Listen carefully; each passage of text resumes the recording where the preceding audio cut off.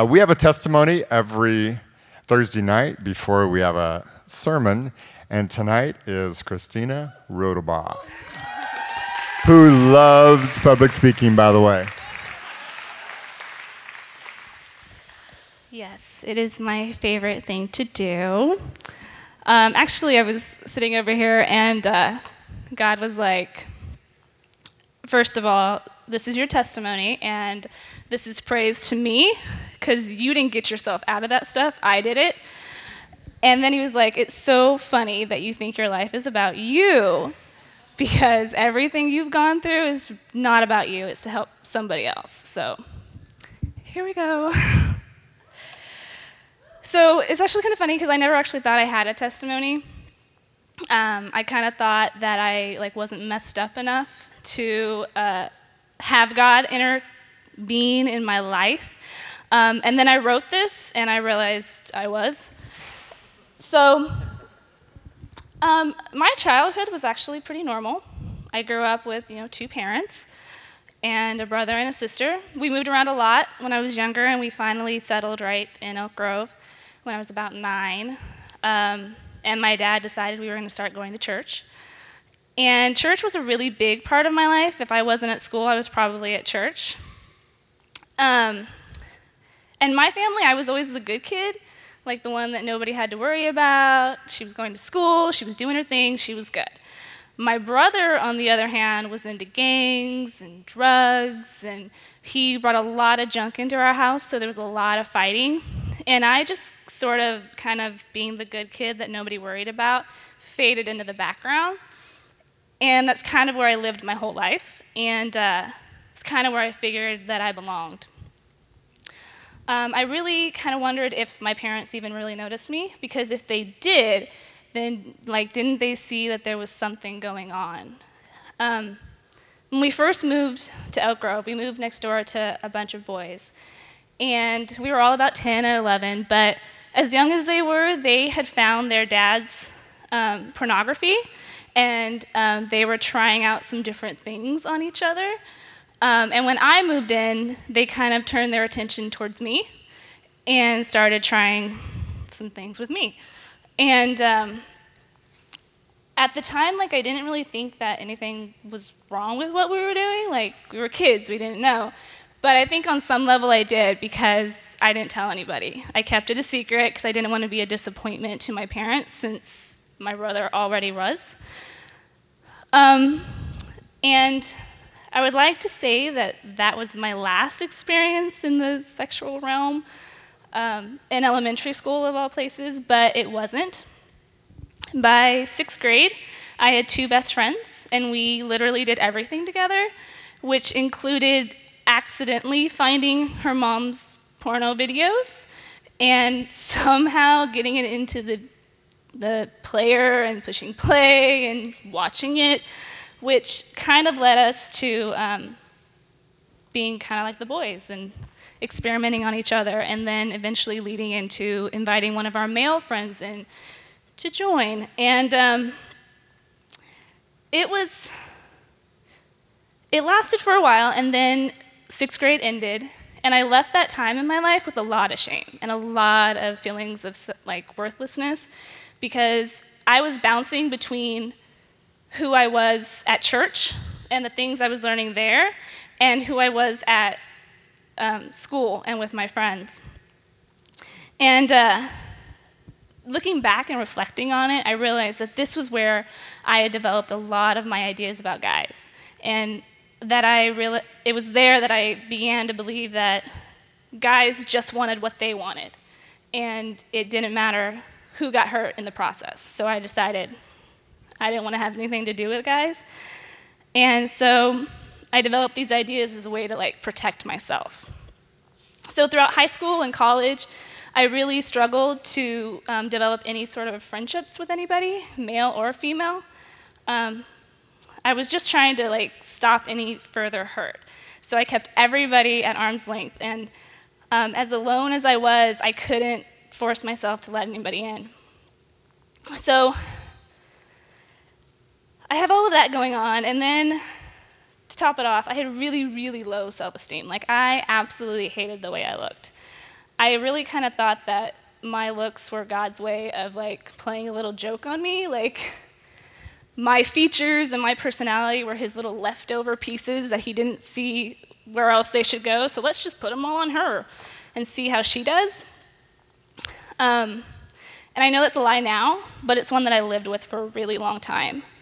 And it really caused me to just have no value in myself, which you add that to what happened in elementary school, and it led me to my struggle with pornography. And it really wasn't like hardcore pornography, but the reality is that pornography is pornography, regardless of what form it's in. And so I started to struggle with this, and it became that really dark, ugly monster that you keep hidden so nobody sees it. Because in the church that I grew up in, like, pornography was never talked about. And if it was about guys. It wasn't about girls, because women did not deal with this issue. So I began to believe that not only am I shameful and worthless and ugly, but now I'm really dirty because I'm dealing with something that men deal with, not women. Sorry. So I really kind of felt like there was nowhere to turn. Like, God would never use me. I would never get married because surely no guy is going to be interested in a girl that has all of these issues. But let me tell you how great God is, because he's so much bigger and apparently so much smarter than I am.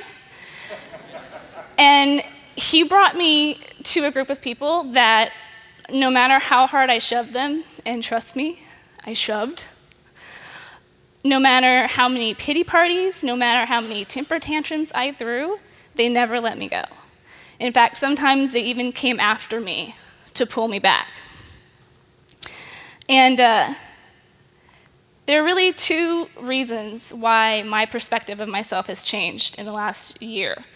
And one is those people, and actually learning to let them in, and actually letting them help me to tear down walls that I had built up so high that I swore they would never come down. And them being willing to say, hey, you're putting those walls back up, let's tear them back down. And the second is Christ Life, which is actually kind of tied into the first reason, because that was the first time that I had ever shared any of this. Like, nobody in my life had ever known about what happened in elementary school. Nobody knew about my issues in college. And in a matter of weeks at Christ Life, this whole group of people knew all of my dirty little secrets. And the coolest thing was that they didn't look at me the way that I looked at me. Like, they didn't change how they saw me. And when I realized that, I was able to hear God say, I don't look at you the way you look at you. I see my daughter. I see somebody who could never fail me. I see somebody who is so precious and who I love, regardless of what your past looks like. If you stay there for the rest of your life, I'm still going to love you. And I learned that when I kept those things in the dark, I was giving the enemy permission to torment me with them, because that's where he is, and that's where he stays. And when I brought it into the light, he no longer had that power, and those moments and those events no longer had that power over me. And it wasn't a quick transformation, but it was a transformation nonetheless. And I've learned a lot of lessons, and I've learned that, my future is not going to be my past, and my past doesn't dictate that. And I'm going to just keep my eyes focused on God. And that's my story. Good job.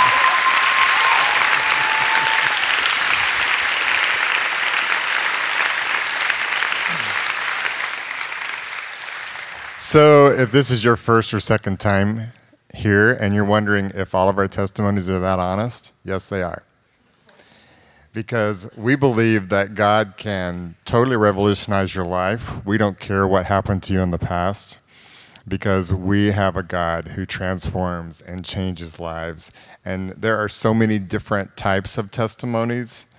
So I just encourage you, just take hope If you're sitting here tonight and maybe you're going down for the last time and it seems like no one's paying attention, come up at the end. We would love to pray with you and see what God has to say about your life. So tonight we have Sean Lawrence. Eric took his dad to Alaska to honor his father and spend some time with him. And Camille is here to make sure I do this right. But Sean is going to speak tonight, and I'm really excited about what he has to say. He is a powerful man. So come here and let me pray for you. Get over here. God, I just thank you for this man, for the truth that is so powerfully in him, for the way he can't even open his mouth without saying something truthful and sometimes blunt. So, Father, I just pray that you'd help us to listen tonight to this great word that he has for us, that we would listen as sons and daughters and not as orphans with our walls up, like Christina talked about.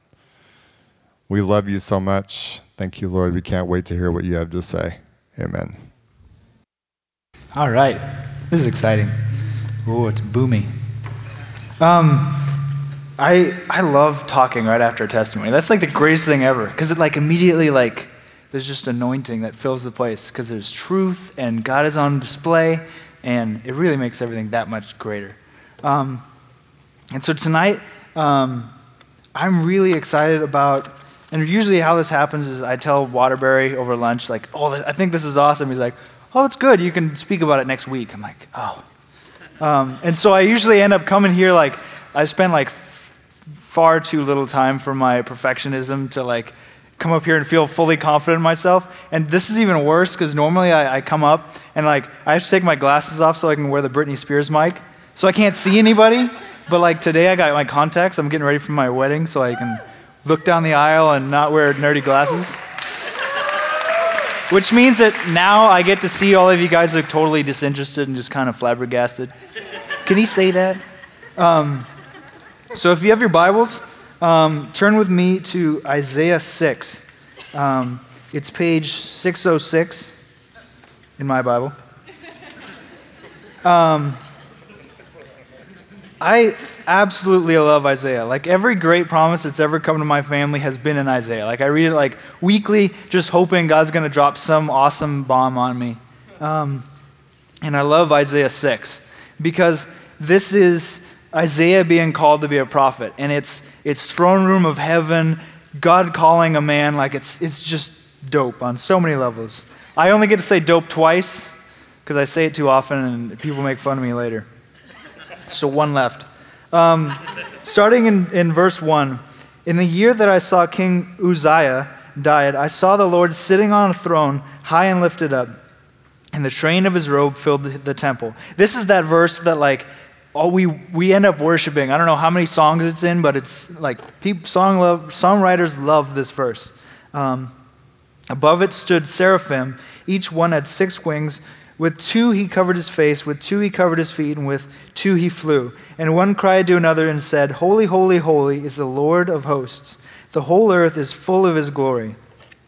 And the posts of the door were shaken by the voice of him who cried out, and the house was filled with smoke.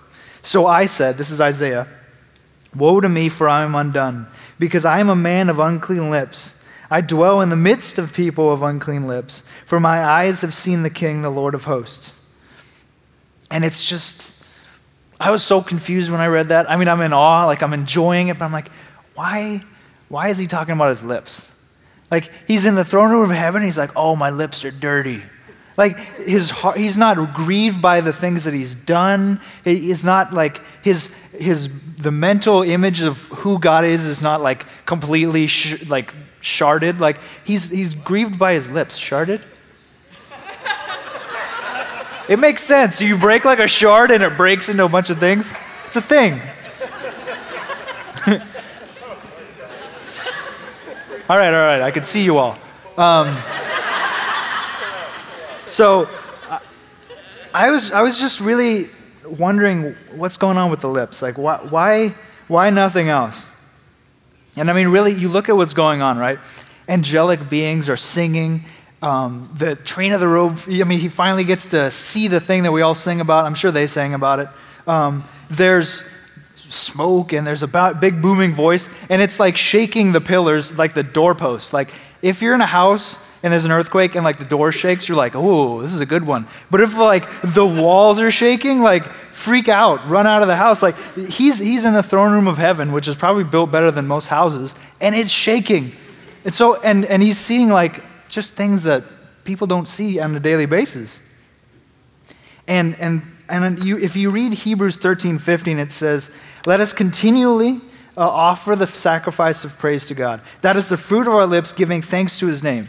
I mean, this is built into a lover of Christ, like a man of God, a woman of God. Like this is something you naturally want to do. You see God, you want to worship him, and he finally makes the throne room of heaven. And you'd wonder what I would want to do. It's like, well, do I stand in the corner? Do I quiver? Do I sit? Like you would want to do something, and everybody assumes that they will get on their knees, throw their hands in the air, and worship.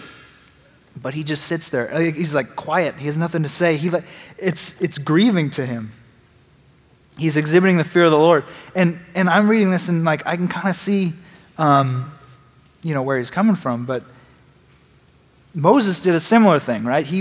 God called him and said, I want you to lead the Israelites out. And he says, I'm a man of uncircumcised lips. Daniel did the same thing. He basically went mute and passed out, kind of. Like, people don't respond well to like just seeing God Almighty. Moses killed it later, but like in general, and they always end up talking about their lips. And so I like, whenever I read the Bible, I don't have these great, grandiose schemes and ideas and revelations just pop in. I just have questions that make no sense to me. And I go to work just kind of with a furrowed brow. And later on, I like ask God what's going on. And every time I ask, like, why the lips? Why the lips? I kept going back to Luke 6:45. And it says, a good man out of the good treasure of his heart brings forth good. And an evil man out of the evil treasure of his heart brings forth evil. For out of the abundance of the heart, the mouth speaks. And really, like, I'm sure he can't really explain, like, if his friend was in heaven, he's like, dude, you totally caved. Like, you did not nail that. He wouldn't have any explanation for, like, why he felt the way he did. But I think this is it that while he's talking about his lips, like, it all goes back to the heart. It's a heart issue. And you read in the Bible and you know that God views the heart. When you look at 1 Samuel 16:7, this is when God is choosing, through the prophet Samuel, the next king. And so he says, but the Lord said to Samuel, do not look on his appearance, and because he lines up all the family, and it's like smartest, tallest, like buffest, and they just go down the line, and David's not even there. And he says, don't look on his appearance or his height or his stature, because I have rejected him. For the Lord sees not as man sees. Man looks at the outward appearance, but God looks at the heart. And I love that, because it's just a conundrum to me. I'll explain why in a minute. I mean,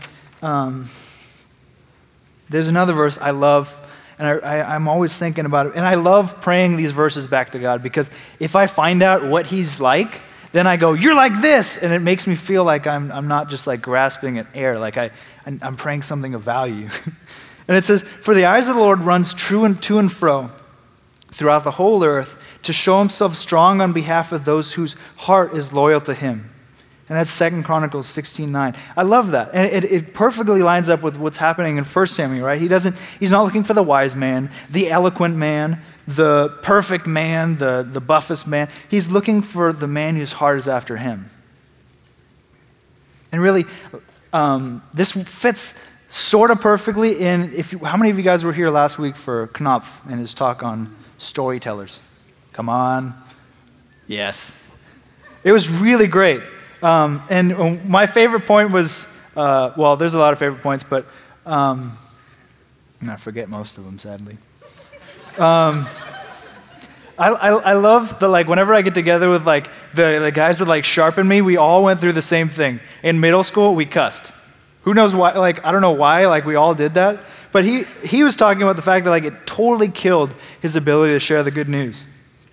And he had, like, no chance. Like, the guy was like, tell me about Jesus. And he just kind of, like, quivered and sat down, like, had nothing to say. And really, I was thinking about this week and, like, just kind of recounting, like, why the heck did I do that? Like, why was I cussing in middle school? Did I think I was cool? Like, I had pimples everywhere. Like, it was just awful. I'm 5'2". Everybody else was way taller than me. But everybody has seen one of those videos, right? Of a little kid, like, can't even walk, but he's like cussing up a storm. And the parents are there just like dying. Everybody's seen one, right? And I'm pretty sure, like, Chris, there was one video of me that, like, where the parents were, like, just thoroughly enjoying, like, me saying something that just, like, was awful. And then I remember, like, so there's that, right? And he didn't kill me. I wasn't, like, killed. In middle school, like, when I was in middle school, I played basketball a lot, and I was awful because I knew that, like, basketball, I always wear too short of shirts, and I do the basketball move, and I give midriff. So anyway, basketball, you get your hands here, right? Well, in middle school, like, you're not strong enough to shoot from here and get into the hoop, so you bring it down to here, but then you can't see the basketball hoop because the ball's in front of your face, so then you bring it here, and you shoot, like, shotgun style, but you're looking this way, and you're shooting this way, and so, like, I never, ever got good at basketball in middle school. Like, it was awful. And so I'm shooting with my dad, and I do this thing, and then I go, and I cuss, and I don't remember what I said. I'm fairly certain it wasn't one of the bad ones, but it was bad enough that I just, like, I pulled my head back, and I was like, and my dad totally heard me, and my life was over. Like, my whole life flashed before my eyes. It was very boring, and I died. But, like, when you think about it, why did he freak out, flip out, go crazy then, and, like, laugh at me when I was a kid? It's like I had no sense of, like, what's going on. But as middle school, not adult, there was some comprehension. Like, it was an outward expression of something that had gone on inwardly. And so he was really, like, protective of my heart. Like, he had to make sure that, like, that that's wrong. Like, he had to immediately cut that off. And really, like, I'd like to say that I never cussed again. I didn't cuss for, like, 3 weeks, and I was scared out of my mind. And then I missed a serve in tennis and, backslid in middle school? What's happening? Oh, no. Correction? No correction. We have a black Audi, and your doors are all open, and your alarm is going off. And your license number is 6VCP333. So you can wait, like, about 3 minutes, and then get your buddy and, go check your car out.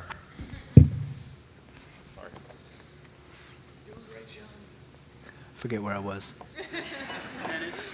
Tennis. Okay. Words are an outer expression of an inward condition. And this is really important to understand. It'll affect, your understanding and your valuing other people's words. It's a huge part of discernment.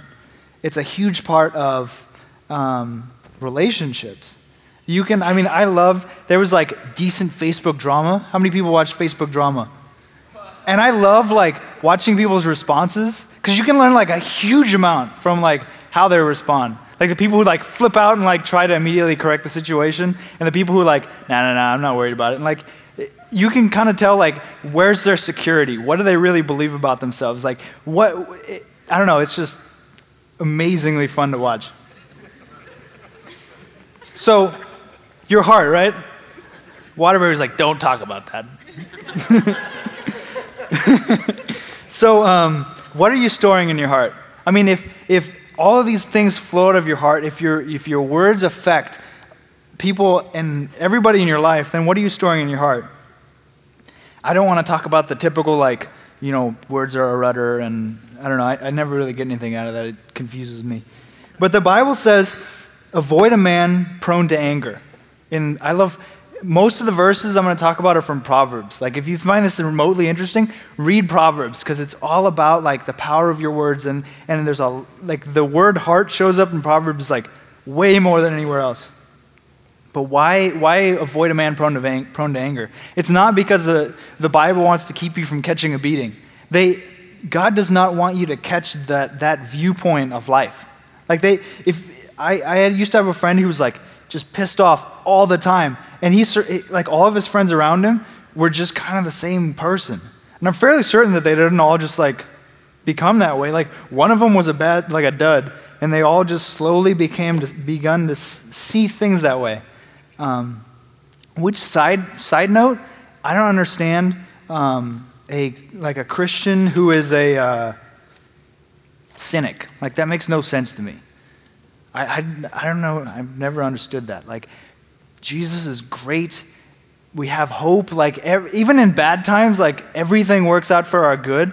And the Bible says, like, every good and perfect thing that he uses, every good and perfect thing comes from God. Like, it just doesn't make any sense to me. I'm always excited, always, for the most part. But anyway, and kind of going along the same lines, like, I like this. I can stand on this. As an economist, I wake up and I go to work and I economist things for like hours on end. But I do not immediately wake up and listen to the news, because that would kill me. I did it for a while. Like, I had the New York Times and I wake up and I read it, and I would be so depressed by the time I got to work. This is European debt crisis and blah, blah, blah is happening, and this is breaking down and we're going into another recession. It's just like rumor mongering and just fear. Like, I wake up and I get my heart with Christ. In the morning, give me Jesus. Like, I start there, and then by the time I get to work, anybody can say anything to me, and that's not my, like, reality. That's not going to affect my heart. And so, like, I'll give you a good example later. And it meets up with Philippians 4:8, right? Finally, brethren, whatever things are true, whatever things are noble, whatever things are just, whatever things are pure, whatever things are lovely, you get the point. It goes on, and it says, meditate on these things. I used to listen. I'm fairly certain that there was a decent link in my middle school years to, like, where did I learn to cuss? It wasn't because my friends were all, like, hardcore. I listened to, like, lots of rap with lots of cussing in it. I never made that connection. I stopped listening to rap with cussing in it. I stopped cussing. It's just because I, like, slowly, like, this stuff sneaks in. We live in a media-filled society. You have no idea the amount of stuff you let in. Me and Mandy, when we first started dating, we watched, like, 2 rated R movies, and we felt, like, so dirty. Oh, my gosh. And it wasn't like... They just put cussing in for no reason. And cussing is like scapegoat today, but I'm fairly certain there are other things that people are dealing with. And I don't cuss anymore. And so we got to wonder about what we're storing in our heart, but even more than that, do you actively guard your heart? It says, above all things, in Proverbs 4, above all else, guard your heart, for out of it flows the issues of life. I love that because it doesn't say, guard your heart, for out of it flows your words. It flows your issues. I mean, if you don't guard your heart, your life is going to be full of issues. It's really not. I love the non-complicated Bible verses that you don't really have to think about forever. I mean, one of my favorite Waterbury-isms, like, if your life is surrounded by drama, like, it's you. And his quotes you don't have to think about very long either. It's true though. I mean, there are people who, like, they drag drama everywhere they go. And they're like, man, just people are, and they become the Christian cynics, right? There are people are just bad. No, you are the common denominator. Sorry, side thought. So, having kind of built this connection between, and really talked more about, like, the heart and words and, like, that connection, I just want to talk now about, like, your words. Because your words have tremendous power. I mean, power towards you, like your life, power towards the enemy, power in your relationship with God. Like, everywhere you look, your words have tremendous power.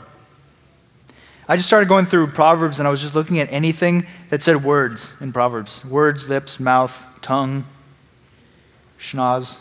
No. And it says, the righteous man will be blessed by the fruit of his lips. And I was like, what does that mean?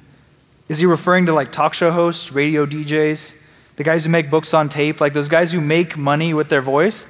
No, it says, the righteous man will be blessed by the fruit of his lips. What he's talking about there is not anything but, it's the pleasure of not only having the mind of Christ, but conveying that reality verbally. Like, every once in a while, don't you, like, say something, you're like, oh, I got to write that down. Like, it sounded like really good. Normally, it's just because you declared something that was truth, and you could feel it. I had that the other day. I have no idea what I said, but I was like, I got the chills. Steady.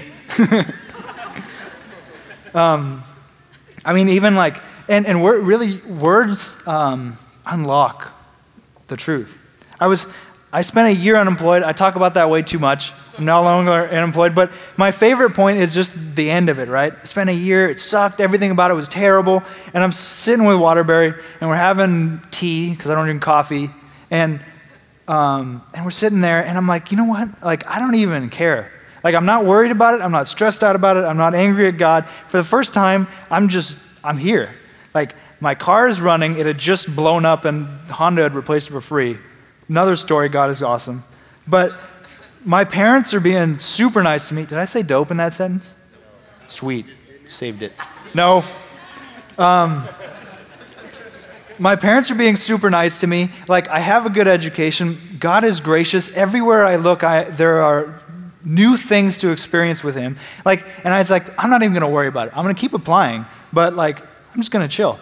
And as I it wasn't like I finished that sentence, but literally like before I left his house, I got 2 phone calls I got 1 phone call, and then when I got home, I got another phone call. 2 jobs, both offering me more money than I deserved for the amount of time I laid around in college.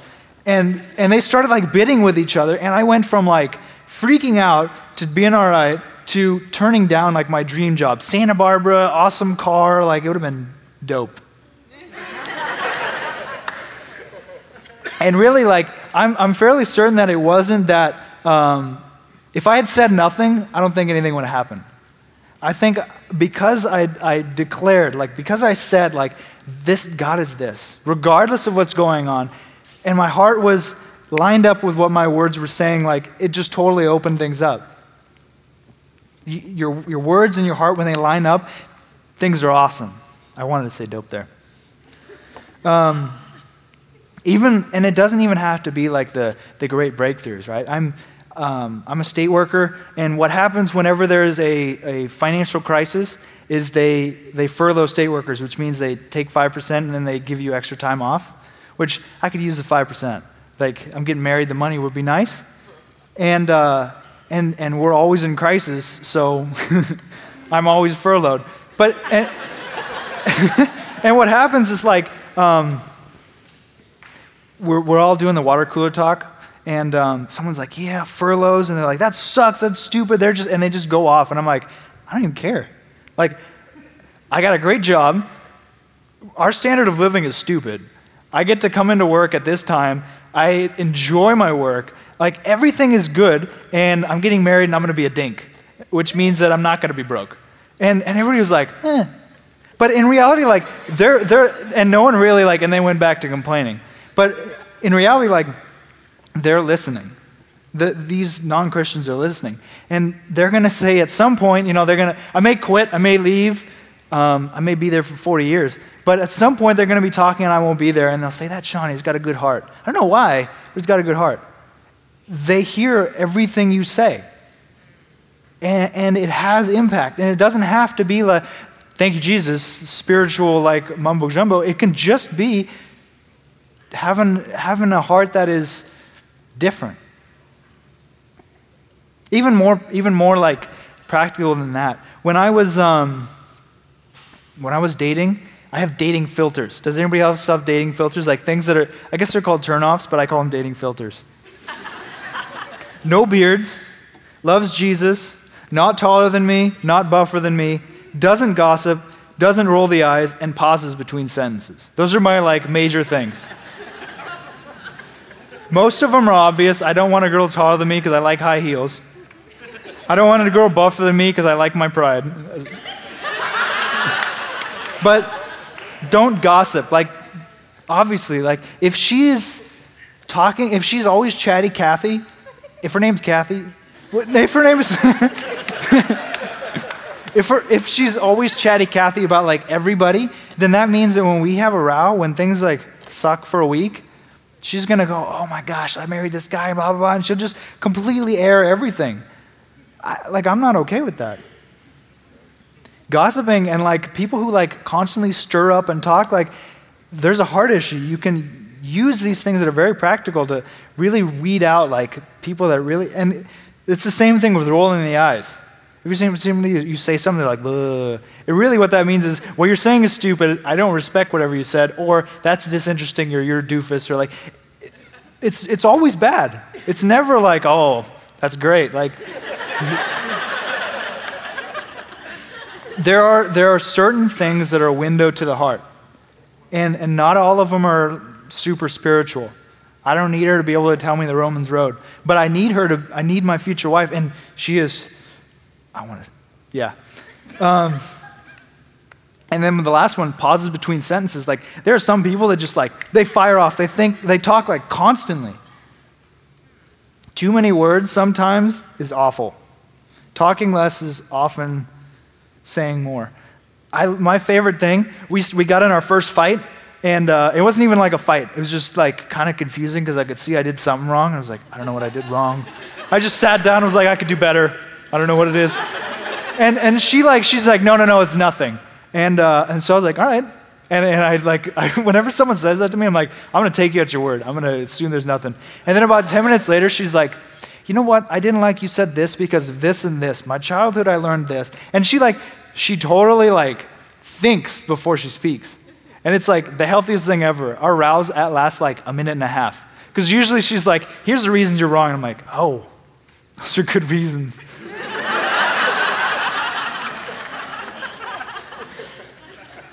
I mean, I love reading Proverbs on this subject. There's, it says, even a fool who rarely talks will be counted wise. Isn't that true? Like, I do that at work all the time. If I don't know anything, I just sit in the meeting and be quiet. Like, I won't talk. They'll have like 2-hour meetings at work, and I won't say a thing. And I'll leave, and I took a bunch of notes, and people were like, Sean's like, Selvey, head of FTB, met with my dad, and she's like, oh yeah, Sean's doing great. Everything he says, like, makes more sense than his managers. I'm like, I didn't even talk in any of the meetings. Like, how did that happen? Proverbs. I mean, even if you go, getting away from Proverbs, like if you listen to Jesus, like he said, I only say what the Father said. I only say what I hear the Father say.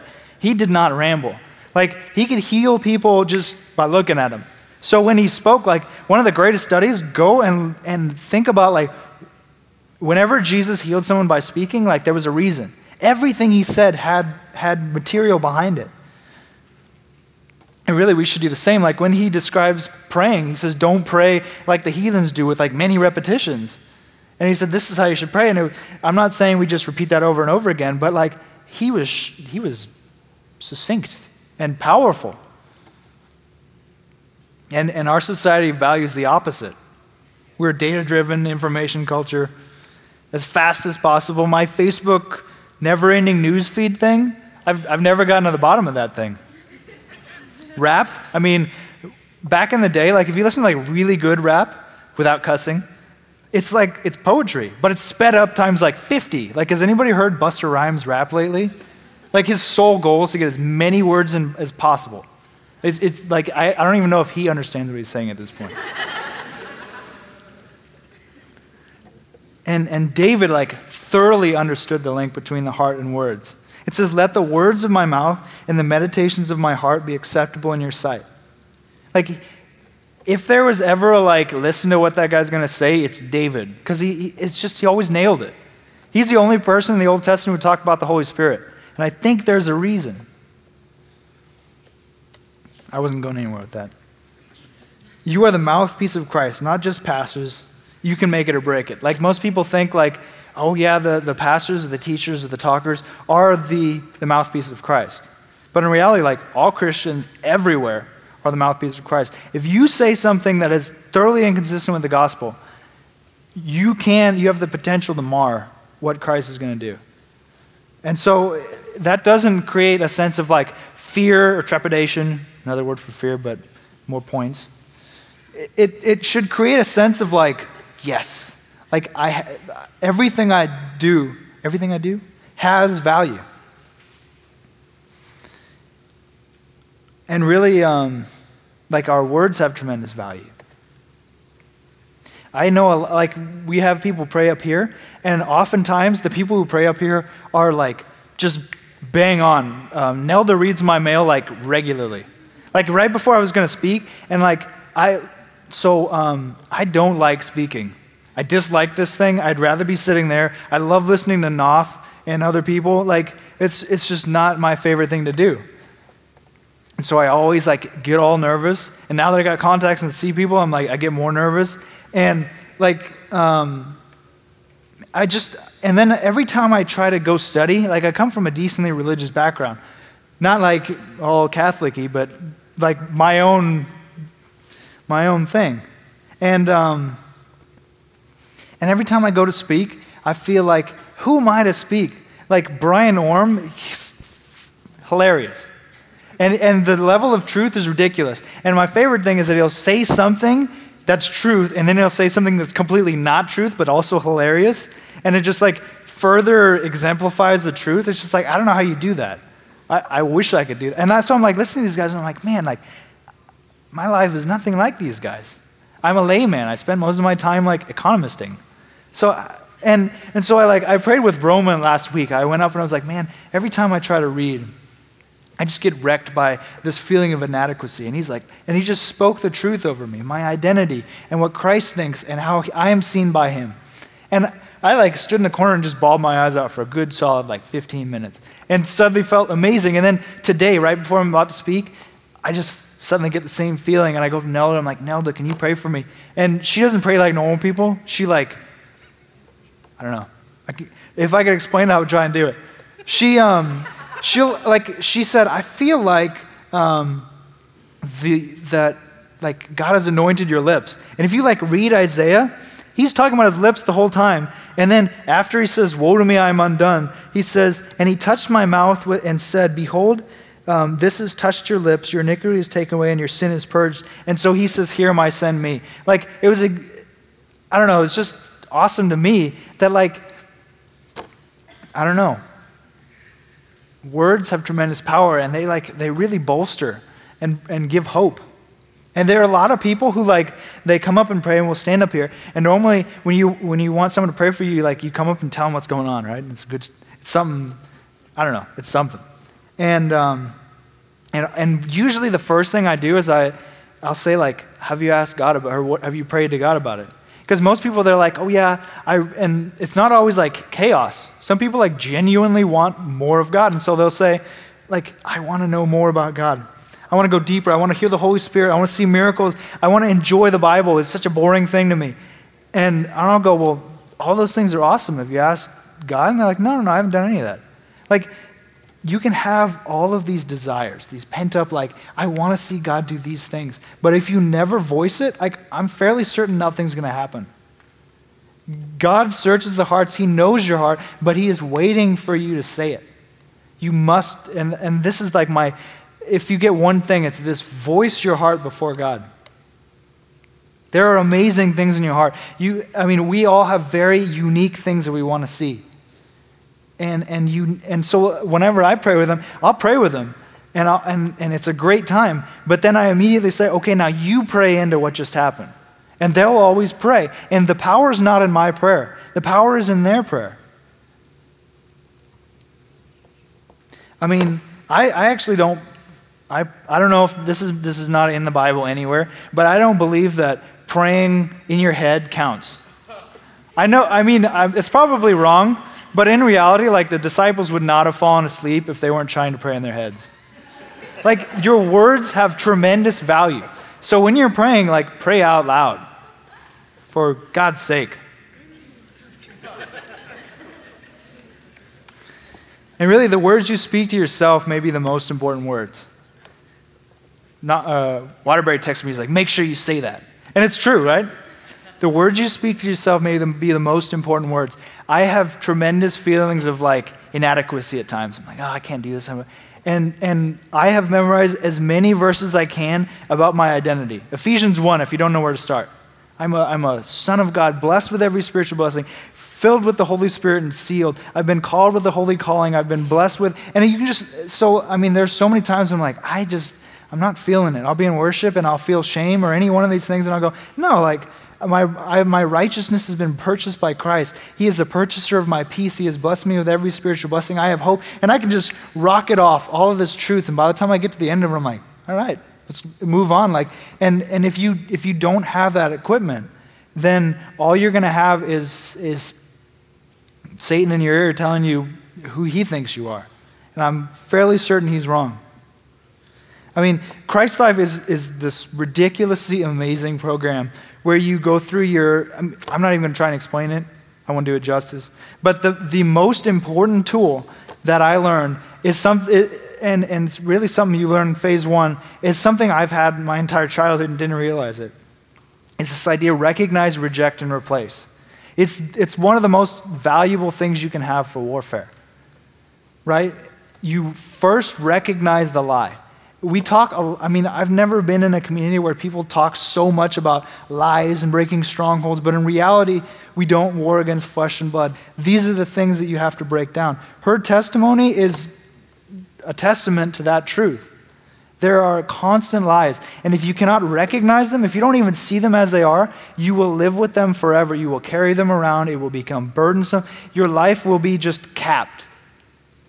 So you need the Holy Spirit to recognize, you need the Holy Spirit, your friends, this community, to recognize the lie. And then you reject it. And the rejecting the lie is not the most complicated thing. You just say, I reject that. I don't agree with it. I come out of agreement with it. I want nothing to do with that. And you recognize, you reject, and then you replace. And the replacing is key. You can recognize and reject all you want, but if you never fill yourself back up, and that's the word spoken into yourself, nothing. You're going to just you're going to have a good day, and then you're going to sputter.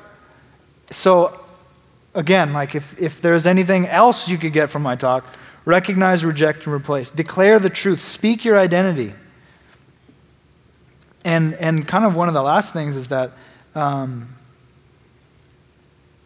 prayer, we should spend a lot less time just begging. I beg for days. God, I need this. Do this in my life. I can't do it. And I'm sure he's just come on. Tell me what you really want, and then just declare the truth. And if any of this sounds remotely like you, then you need to go back and listen to Brian Orm's talk. Need to, must, have to. I went, downloaded it on my work computer, my cell phone, my house computer, and I'm going to put it in my car. Because the power of our words and the power of declaration will revolutionize your walk. You will not walk crippled. You will not walk lame. You will not battle with the same things. You will walk in a new level of freedom. Spend less time just asking for things in prayer and spend more time declaring. It seems really weird, and if this is something you want to learn, go to the back.